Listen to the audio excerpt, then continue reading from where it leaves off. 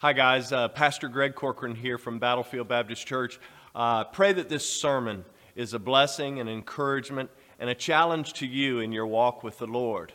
Additionally, I just wanted to say that if we here at Battlefield can ever be a blessing to you, please don't hesitate to contact us. And the best way to do that is through our website at battlefieldbaptist.org. Again, I pray this sermon blesses you, encourages you, and that you'll fall more in love with God, more in love with His Word, and more in love with people. Amen. As Pastor alluded to, we were able to take a group of students, 6th grade 12 yesterday to Kingston Dominion. We had a great time, man. It was great weather. Couldn't have been more perfect. Maybe a little bit sunny for some of us more pasty folk, but it was a great time. We had a great time. It wasn't super crowded. We were able to just kind of almost walk on any ride until about noon, and then the line started picking up. But more importantly than that, we did have one student indicate that she had placed her faith in Jesus Christ. So, celebrate that. Yeah, that's a big thing. Listen, when kids placing their faith in Jesus becomes like dull and mundane to us, and it's like we're in trouble. We're in trouble. So celebrate that. And more importantly, maybe even than that, I don't know. I mean, that's pretty top tier. But we planted the seed with, another 30 or so. There was plenty of visitors. So parents, do me a favor and just continue to water that seed at home. Continue to just try to cultivate and water what the Lord planted yesterday. If you do me a favor while everybody's still getting settled in, would you just join me in a word of prayer this morning as we try to really focus in on the Word of God. Father, we thank you for this morning. We thank you for the beautiful weather. We thank you for the one that placed her faith in Jesus yesterday. God, we thank you for Jesus. Thank you for our salvation. Thank you that we can be forgiven of our sins. We thank you for your word, which tells us about you and about Jesus. So God, I pray that now over these next few moments you would meet with us. God, cultivate the soil of our hearts in this time, so that your word may fall upon good ground over these next few moments, God. Use me, speak through me at this time. Sit me down. You stand up, glorify yourself through your word. We pray this in Jesus' name, amen. So I want to take a little bit different approach than we typically take this morning. This is kind of a communication no, but whatever, man. I've always been down to break the rules, so it's okay. I want to give you the point of the sermon. Right? Like, I don't want you to have to search for it. I don't want you to fall asleep before you get to it. I just want to start with the point, and I want to let this point just kind of like reign over our time today. So everything after this is like a sub point to really try to drive home this point that I want to make, and it's this. Resurrection denotes authority. Well, I had a few mms. Hopefully, this begins to resonate through this word. Resurrection denotes authority. You'll find our text this morning in Numbers 17, right? That's where we really want to make like the biggest point, really try to drive this home is out of Numbers 17. But before we can really get into Numbers 17, if you want to understand what's happening there, we have to look at it in the context of Numbers 16. Right? And then if we really, really want to understand number 16, we all kind of need a working definition of the word priest. Right? So the word priest carries a couple meanings. First, it means one who mediates a religious service. It also means one who is holy or set apart in order to perform those services. Right? I mean, if I'm dirty and I'm getting ready to offer a sacrifice, right, so you can be cleansed of your sins, but I'm dirty, that sacrifice is going to be dirty before I can ever offer it to the Lord. So not only is it one who mediates those religious services between, God and man, who's mediating those things, but who's also set himself apart so that he can be clean enough to even be worthy to offer that sacrifice. The first place that we find the word used in the Bible is in Genesis 14. If you remember the story, Abraham, friend of God, he entered into battle to rescue his nephew Lot. Lot had been captured. And upon his return, Abraham's met by Melchizedek, the king of Salem, the priest of the Most High God. Right? And this man, whose name literally means King of Righteousness, he blesses Abraham, the Most High God, who gave victory to him. And in return for his blessing, Abraham gave a tithe, or 10%, of the spoils of the battle that they had just been in to Melchizedek. right? And by this act, Abraham's acknowledging, right, Melchizedek's high position as priest of God. Years later, we see Abraham's great-grandson, Levi. He's singled out by God, the father, to be the father of the priestly tribe. Right? When the law is given on Mount Sinai, the Levites are identified as the servants of the tabernacle. Right? With the family of Aaron becoming the priests. So the priests were responsible for making intercession to God for the people by offering the many sacrifices that the law required. Right? Among the priests was the one that was selected as the high priest. He was to enter into the most holy place once a year on the Day of Atonement. Right? And he would sprinkle blood of the sacrifice onto the Ark of the Covenant. Right? And by these daily and even yearly sacrifices, the people were temporarily covered. Their sins were temporarily covered until the Messiah could return to take them away. Now, in regards to number 16, if you review the history of Israel, right, all the way from Egypt when they were in bondage, all the way to Canaan, the promised land, you'll discover that they get in trouble every single time that they resisted the leadership of Moses and Aaron. Right? Every time that they begin to resist the people that God had put in place as authority, the people who were in charge, it tends to go wrong for them. They get in trouble. Whenever God sought to build up the people's faith by bringing them into a difficult situation, immediately they begin to complain. Immediately they begin to murmur. Immediately they rebelled against them. They blamed them for their predicament. And then even they begin to plan the return back to Egypt. It'd be better if we were in bondage, they would say over and over again. So number 16, it records this challenge of leadership, right? The leadership of Moses and of God's high priest, Aaron. Ultimately, it records the challenge of God's leadership himself. Right? At the head of the rebellion, it seems to be a Levite man named Korah, verse 1 would suggest, who evidently, Korah was a notable leader himself. He had a few cronies underneath of him, but together they were able to gather the support or enlist the support of 250 kind of renowned men, right? Men who had maybe a little bit of standing themselves, leaders themselves. So they gathered the support of another 250, and pick up with me in verse 2 of number 16. It says, "And they rose up before Moses with certain of the children of Israel, 250 princes of the assembly, famous in the congregation, men of renown, and they gathered themselves together against Moses and against Aaron. And they said unto them, Ye take too much, seeing all the congregation are holy, every one of them, and the Lord is among them. Wherefore then lift ye up yourselves above the congregation of the Lord." Hey, listen, whenever you find complaining amongst God's people, here's what I've learned. There's usually like a stated reason, and then there's the real reason.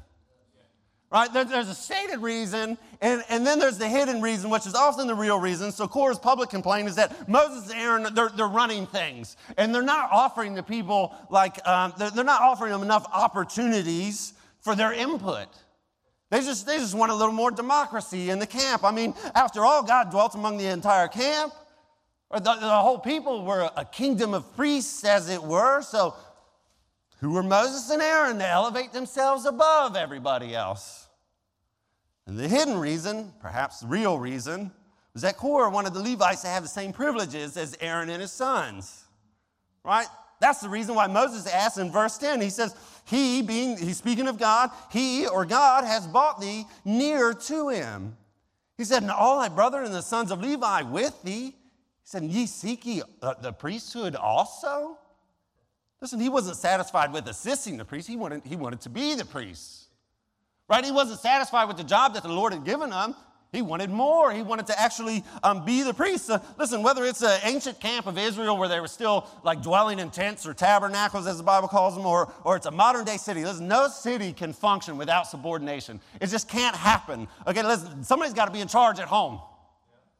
The parents need to be in charge at home, okay? The teachers need to be in charge of the classroom, managers in the office, civil servants ought to have or be in charge of their area in the city or in the nation. Listen, when that breaks down, society is in serious, serious trouble.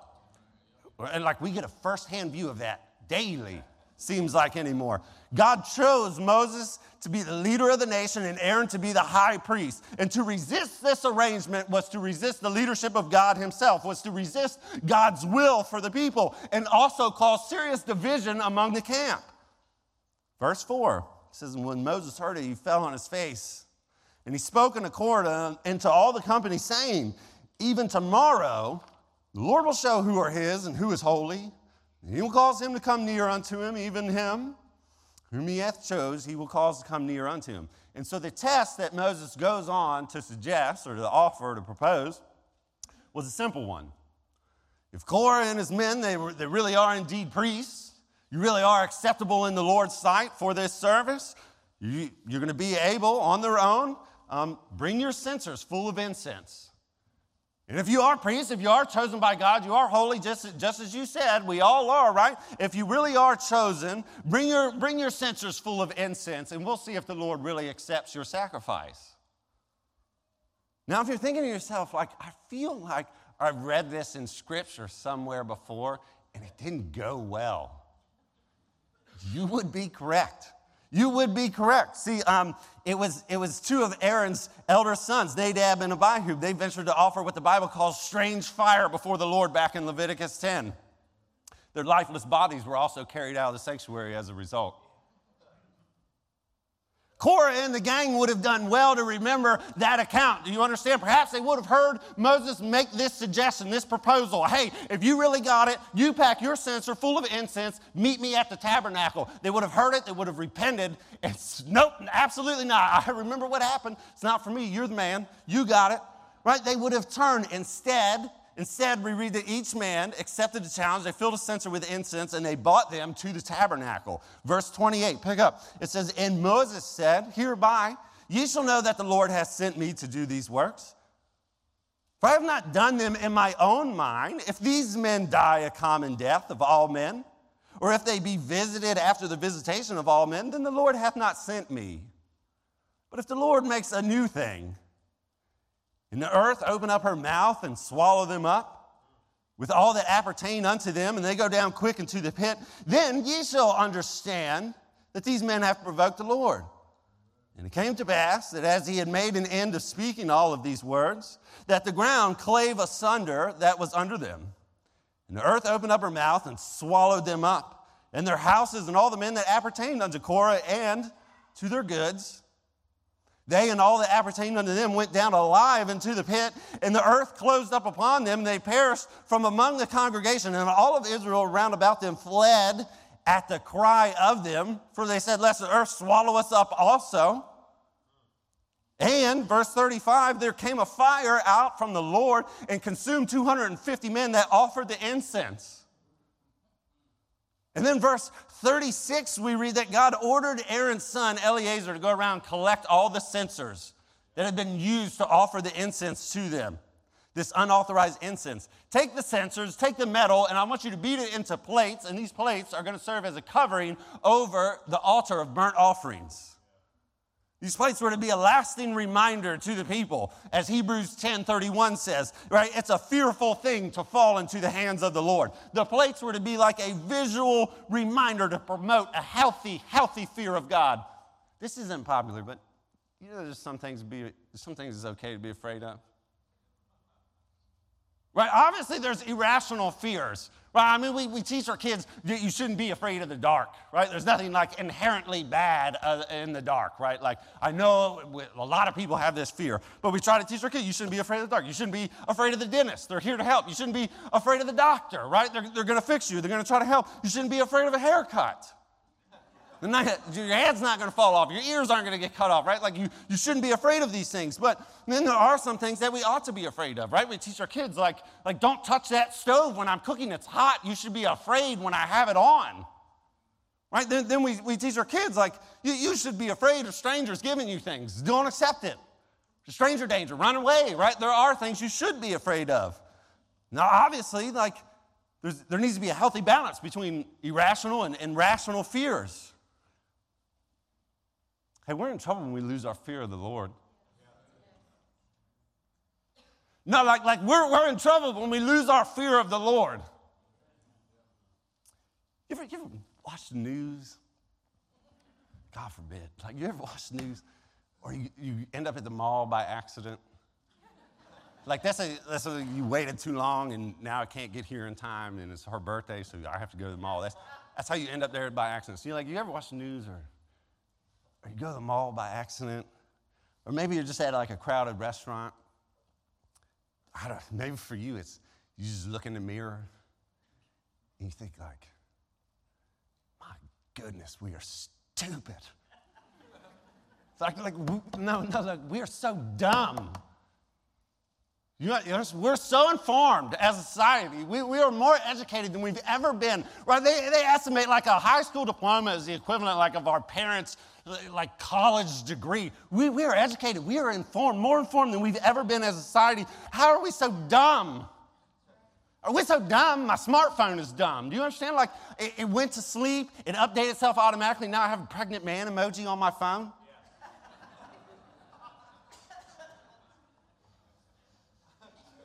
We're really informed. We're really dumb. Do you understand? We don't know what makes a man, or a woman, a woman. Listen, this is the tip of the iceberg. Do you understand? This is the only thing that we can see. There's a much bigger problem below the surface. Did you know that the Bible directly links knowledge and wisdom and understanding to our fear of the Lord? Directly links it over and over. It's all throughout the scripture. Here's two of the verses. Proverbs 1, verse 7. It says, the fear of the Lord is the beginning of knowledge, but fools despise wisdom and instruction. Psalm 111, verse 10, it says this, the fear of the Lord is the beginning of wisdom, and the good of understanding have all they that do his commandments. His praise endureth forever. We seem to have lost our healthy fear of the Lord, and I think it's making us stupider. Right? We seem to have lost a healthy respect for his leaders. We're not even sure who's in charge. Jesus Christ is our high priest. You would think that the Lord had made it clear to everyone who was there at number 16, who his leaders were, right? The earth opens up, its mouth swallows them whole, right? It swallows up Korah, all his associates, literally rains down fire and consumes the other 250 of them that went along with this rebellion, right? This insurrection, as it were. But verse 41 says that the entire congregation began to murmur against Moses and Aaron the next day. The next day. Saying that you've killed the people of the Lord. They still don't have any idea who's in charge. They still have no fear of God. They still have the nerve enough to put their finger in front of God's man and say, you did this. This is your fault. No regard for leadership, no respect for his will. After what they had just witnessed, they're still confused about who's in charge. Pick up in verse 42. It said, and it came to pass that when the congregation was gathered against Moses and against Aaron, that they looked towards the tabernacle of the congregation, and behold, the cloud covered it, and the glory of the Lord appeared. And Moses and Aaron came before the tabernacle of the congregation. And the Lord spake unto Moses, saying, get up from among this congregation, that I may consume them as in a moment. And they fell on their faces, and Moses and Aaron, they took a censer, or Moses told Aaron, take a censer and put fire therein from off the altar. And put on incense and go quickly into the congregation and make an atonement for them, for there is wrath gone out from the Lord, and the plague has begun. And Aaron took as Moses commanded, and he ran into the midst of the congregation, and behold, the plague that was begun among the people. And he put incense in, and he made an atonement for the people, and he stood between the dead and between the living, and the plague was stayed. Verse 49 says, now they that had died of the plague were 14,700 beside them that had died in the matter of course. It's almost 15,000. And Aaron returned unto Moses unto the door of the tabernacle of the congregation, and the plague was stayed. Aaron the high priest rushed to make an atonement before the Lord on behalf of the people, literally heading off the plague. Literally, it says he stayed the plague. He stood between the dead and between the living, heading off death. Listen to what Paul wrote. Listen to what Paul told Timothy about Jesus. After his death and his resurrection, and he ascends back into heaven. This is what Paul writes to Timothy. He says, for there is one God and one mediator between God and men, the man Christ Jesus. Hebrews 7, verse 24, it says, but this man, speaking of Jesus, because he continueth forever, hath an unchangeable priesthood, wherefore he is able also to save them to the uttermost that came unto God by him, seeing he ever liveth to make intercession for them. For such a high priest is become us, who is holy, harmless, undefiled, separate from sinners, and made higher than the heavens, who needeth not daily, as those priests, to offer up sacrifice for his own sins and then the people's. For he did once when he offered himself. For the law maketh men high priests, and they have infirmities. But the word of the oath, which was since the law, maketh the Son, who is consecrated forevermore. Jesus Christ is our high priest. Right? He stands in the gap, literally just as Aaron, between the dead and between the living. His sacrifice of himself on the cross makes it possible for us to escape the consequences of our sins. It's literally heading off the plague, the curse of death. When Jesus was called our high priest, this was in reference to both the previously mentioned priesthoods. Like the Melchizedek, he's ordained as priest apart from the law that was given to Moses on Sinai. He was before. Like the Levitical priesthood, Jesus offered a sacrifice to satisfy the law of God when he offered up himself. But unlike the Levitical priests, right, who had continually had to offer sacrifices over and over, Jesus' sacrifice, he only had to offer it once, gaining eternal redemption for all those who were able, for all those who would come unto him. Hebrews 10:11, it says, and every priest standeth daily ministering and offering sometimes the same sacrifices, which can never take away sins. But this man, after he had offered one sacrifice for the sins forever, sat down at the right hand of God, because there was nothing else to do after that. Jesus is our high priest. He's been given all authority, and God's word proves it. He was pointing to it back then, and it proves it to us right now. Listen, back to our passage. By the time we get to number 17, God set out to prove once and for all who's in charge. Right? He set out to prove, listen, it was Aaron and his sons that were the chosen ones, and they were chosen by me to serve as priests. And God says it's through them, through those sacrifices on your behalf, that then now you're going to be able to stand before me.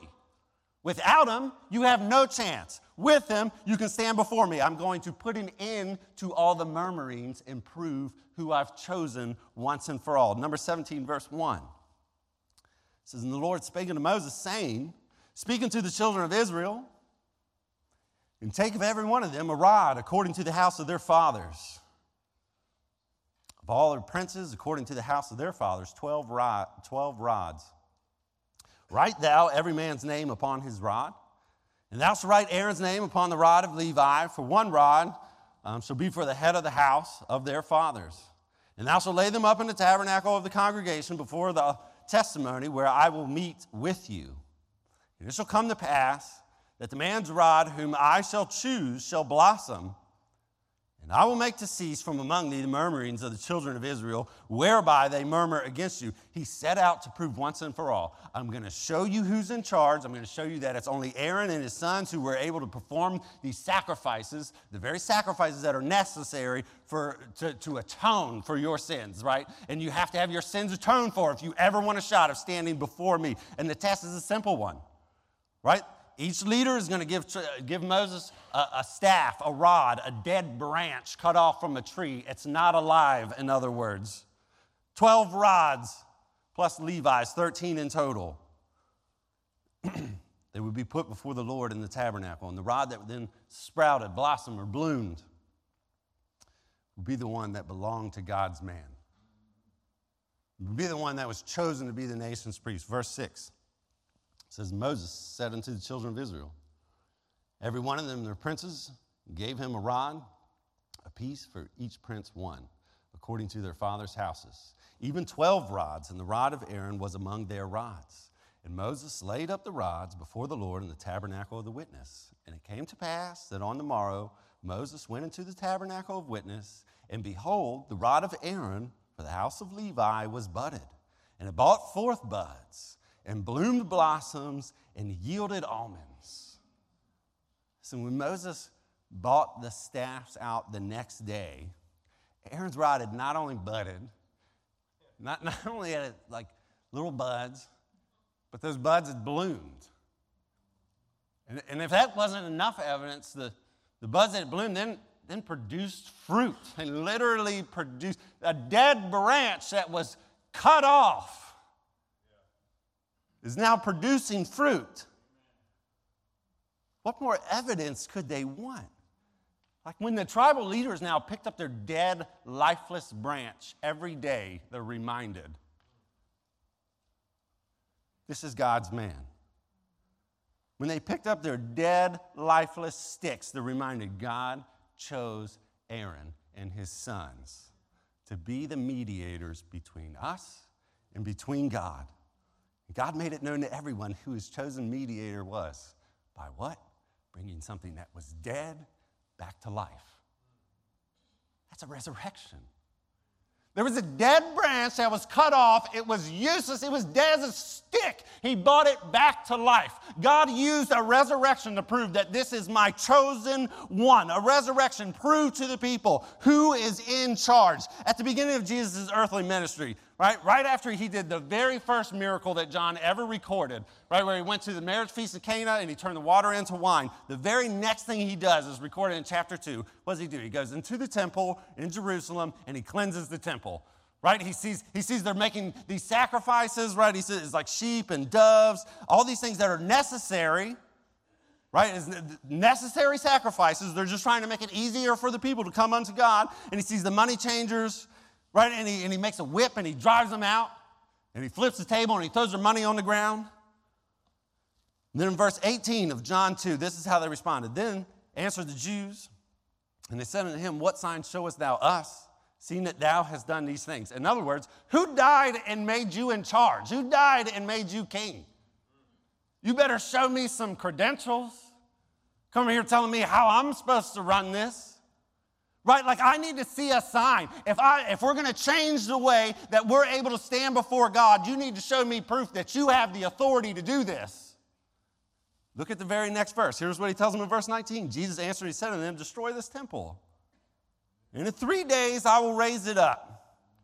Then said the Jews, 46 years was this temple in building. Wilt thou rear it up in 3 days? But he spake of the temple of his body. And when therefore he was risen from the dead, his disciples remembered what he had said unto them. And they believed the scripture and the word which Jesus had said. Listen, the Bible teaches that all have sinned and come short of the glory of God. Every one of us. That's me, that's Pastor Greg. Every single one of us have sinned. We've fallen short of the glory of God. Ephesians 2:4 says this, but God, who is rich in mercy, for his great love wherewith he loved us, even when we were what? Dead? When we were dead. Why? Because of our sins. Even then, he hath quickened us or made us alive together with Christ. By grace we're saved. Right? His resurrection was proof. That's what he offered as proof that his mission is divine.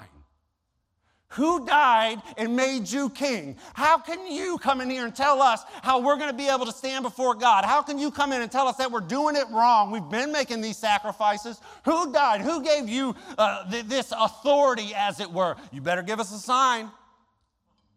I'm going to give you a sign, he says, and he offers his resurrection as the sign. That's why when he rose from the dead, right? He died on the cross. He rose from the dead on the third day, the empty tomb. We celebrated it last week. Proves that he alone has authority. That's why when he comes back in Matthew 28, verse 18, right before we get to the famous commission, as it were, the Great Commission, this is Jesus spoken to him, and he says, what? All power and authority has been given to me in heaven and in earth. His resurrection proved to have the authority. The tragedies that are recorded in numbers 16 and 17, they serve to the people as a reminder. Hopefully they serve as a reminder to us. We can't stand before God on our own. We can't just decide, I don't like this whole placing my faith in Jesus Christ. I'm going to do it how I please. We can't stand before God on our own. John 14, verse 6, it says, Jesus told him, I'm the way, the truth, and the life. No man comes unto the Father, but what? But by me, he says. We can't stand before God on our own. He ascended back into heaven. as our high priest, where he stands in the gap between the dead and the living, heading off the curse of sin and the curse of death for all those who will place their faith in him. Jesus Christ is our high priest. Back to our passage. Consider what the people have just witnessed. Consider what they must have been feeling. Try to put yourself in their shoes. Listen, 1 chapter, 2 days. Korah and his closest associates are sucked up off the earth like a spaghetti noodle, just gone, right in front of everybody. 250 men consumed by fire that rained down from heaven. The Bible says literally it consumed them. They evaporated. No evidence, nothing, gone. You're fired. Your services are no longer needed. The next day, 14,700 people dropped dead on the spot from the plague. Right, the plague of God's wrath. 15,000 people in 1 day. 2 days. Now God's given life to this rod of Aaron, and it's proving that the people we came out and spoke against, the very people that we were murmuring against, complaining against all the time, they really were the ones that God had handpicked to be an authority. Careful complaining about who's in authority all the time. Verse 12 says, "And the children of Israel spake unto Moses, saying, Behold, we die, we perish, we all perish. Whoever cometh anything near the tabernacle of the Lord shall die. We shall be consumed with dying. We're all going to die." A little overkill? A little of an overreaction? Perhaps. Perhaps. But when they witness this dead thing come back to life and begin to produce fruit, they regained their healthy fear of the Lord in an instant. Gosh, I pray that the resurrection's done just that for us. If it hasn't, I pray that it begins to. Right? I pray that it begins to produce this healthy fear. And we begin to understand, listen, just who's in charge. Last month on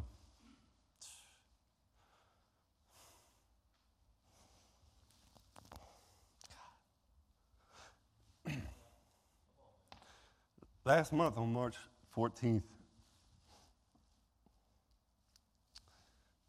Meg and I went to the doctor together. It was like this is like a normal bun in the oven checkup.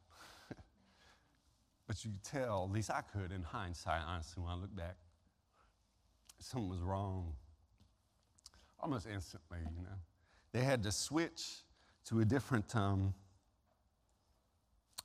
ultrasound machine. And the nurse, she took some measurements, but before walking out of the room, she turned, she said, "I'm not a doctor, so I really can't say much." She said, "But your baby doesn't have a heartbeat." And then the doctor came in, and he just explained some things, like some options that we had concerning her health. And he explained that probably the week before his heart had stopped beating. And we just felt so blindsided, man. Like there was nothing to lead us to believe that there was anything wrong. Right? She hadn't experienced any complications. And listen, man, shout out to my wife. If you don't know my wife, my wife's a triple OG, man. That's the strongest person I know. Walked in and gave birth naturally, no drugs, like an hour. Gone, we was at home. Dude, you think she's prissy? She changed my mind.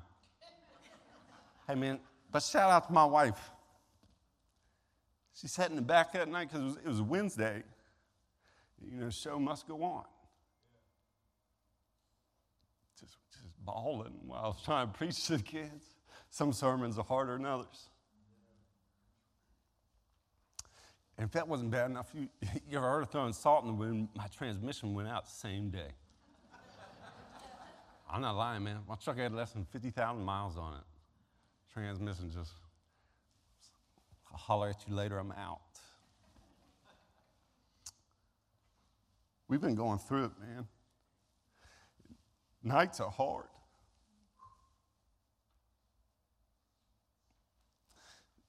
So my son's in this stage where he wants my wife most of the time.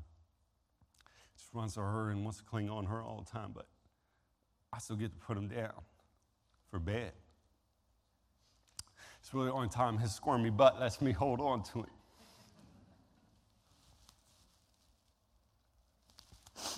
We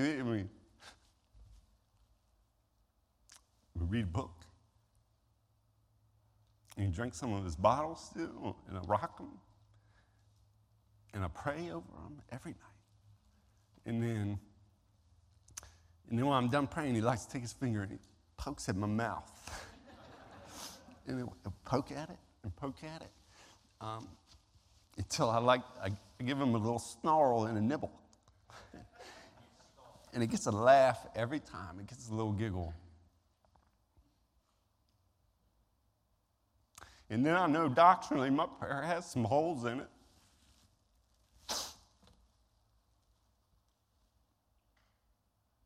But I ask God to tell my baby that I love him.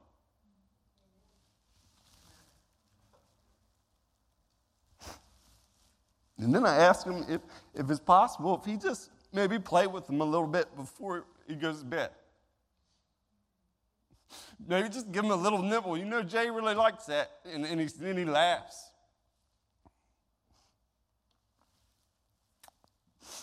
We are broken people. The effects of sin are everywhere. Everywhere. And because we sin, because we have sinned, we go through it sometimes. And it hurts. And it's painful. But the resurrection's a reminder who's in charge. Listen, it doesn't make it any less painful in the moment. But because he's in charge, I can count it a joy, as the book of James says, to be able to go through these various trials, knowing that ultimately God is using them to strengthen and perfect my faith.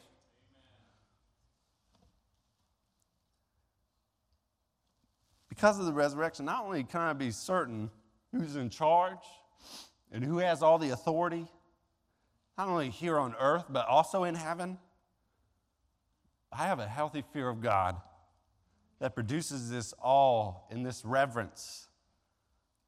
But the resurrection also allows me to have hope. Right? Knowing that he's got the authority over sin and over death, I have hope of an eternity in heaven. Right? An eternity with the Father, free from this pain, free from the effects of sin and its curse. The hope that I see my baby. Jesus, through God from eternity, became a man in order to suffer death and serve as our high priest. And as man, he was subject to all the weaknesses, all the temptations that we are, so that he could personally relate to our struggles. It's Hebrews 4:15. Jesus is greater than any other priest. That's why Hebrews calls him our great high priest. That's 4:14. And he that gives us that, because of him, because he is our great high priest, because he was subject to all the things that we were, all the temptations that we went through, that can give us the boldness to be able to come before his throne, that we may obtain mercy and we may find grace in our time of need. Listen, if you don't have a relationship with Jesus Christ, right, if you're not able to know that you can stand before God because of your faith in Jesus Christ, because of your relationship in Jesus Christ, if you don't know that hope, why not today? I'm not standing here telling you it's going to take all your pain away. I'm not telling you your life is going to be perfect. You're never going to go through it again. But why not today? James tells us our life is like a vapor. It appears for a little time and then it's gone. It's called a moment because we don't know if it'll ever come back around. Right? Like, don't let this moment pass you by. If you've never placed your faith in him, why not today? Jesus Christ, he came to this earth. He lived a perfect sinless life. He died on a cross. It made him the only worthy sacrifice for our sins. Amen. He was buried, so we know he was actually dead. He rose again on the third day. He conquered death and hell. Amen. His resurrection proved he's in charge. The Bible says, call upon the name of the Lord and thou shalt be saved. It's as simple as that because he's already done all the work. So man, if you haven't done it, why not today? Why not place your faith in him today? If we could just have every head bowed, right, and if you're a Christian, if you could just be praying, maybe for the ones in the room who've never placed their faith in Jesus. And if you don't have a relationship with him, as I said, the Bible says, call upon the name of the Lord and thou shalt be saved. I beg you, do it. Do it right now. Call upon him. You say, Travis, I've never prayed. I've never prayed. I'm not religious. I don't know. I don't even know where to begin. You can just say a real simple prayer right to yourself, right where you're at. You say, dear God, God, I know that I'm a sinner, and God, I need you. Please forgive me of my sins, God. God, I don't understand it all. I don't know it all, God, but please let, like the best way I know how, come in and be Lord and Savior of my life. And I pray this in Jesus' name.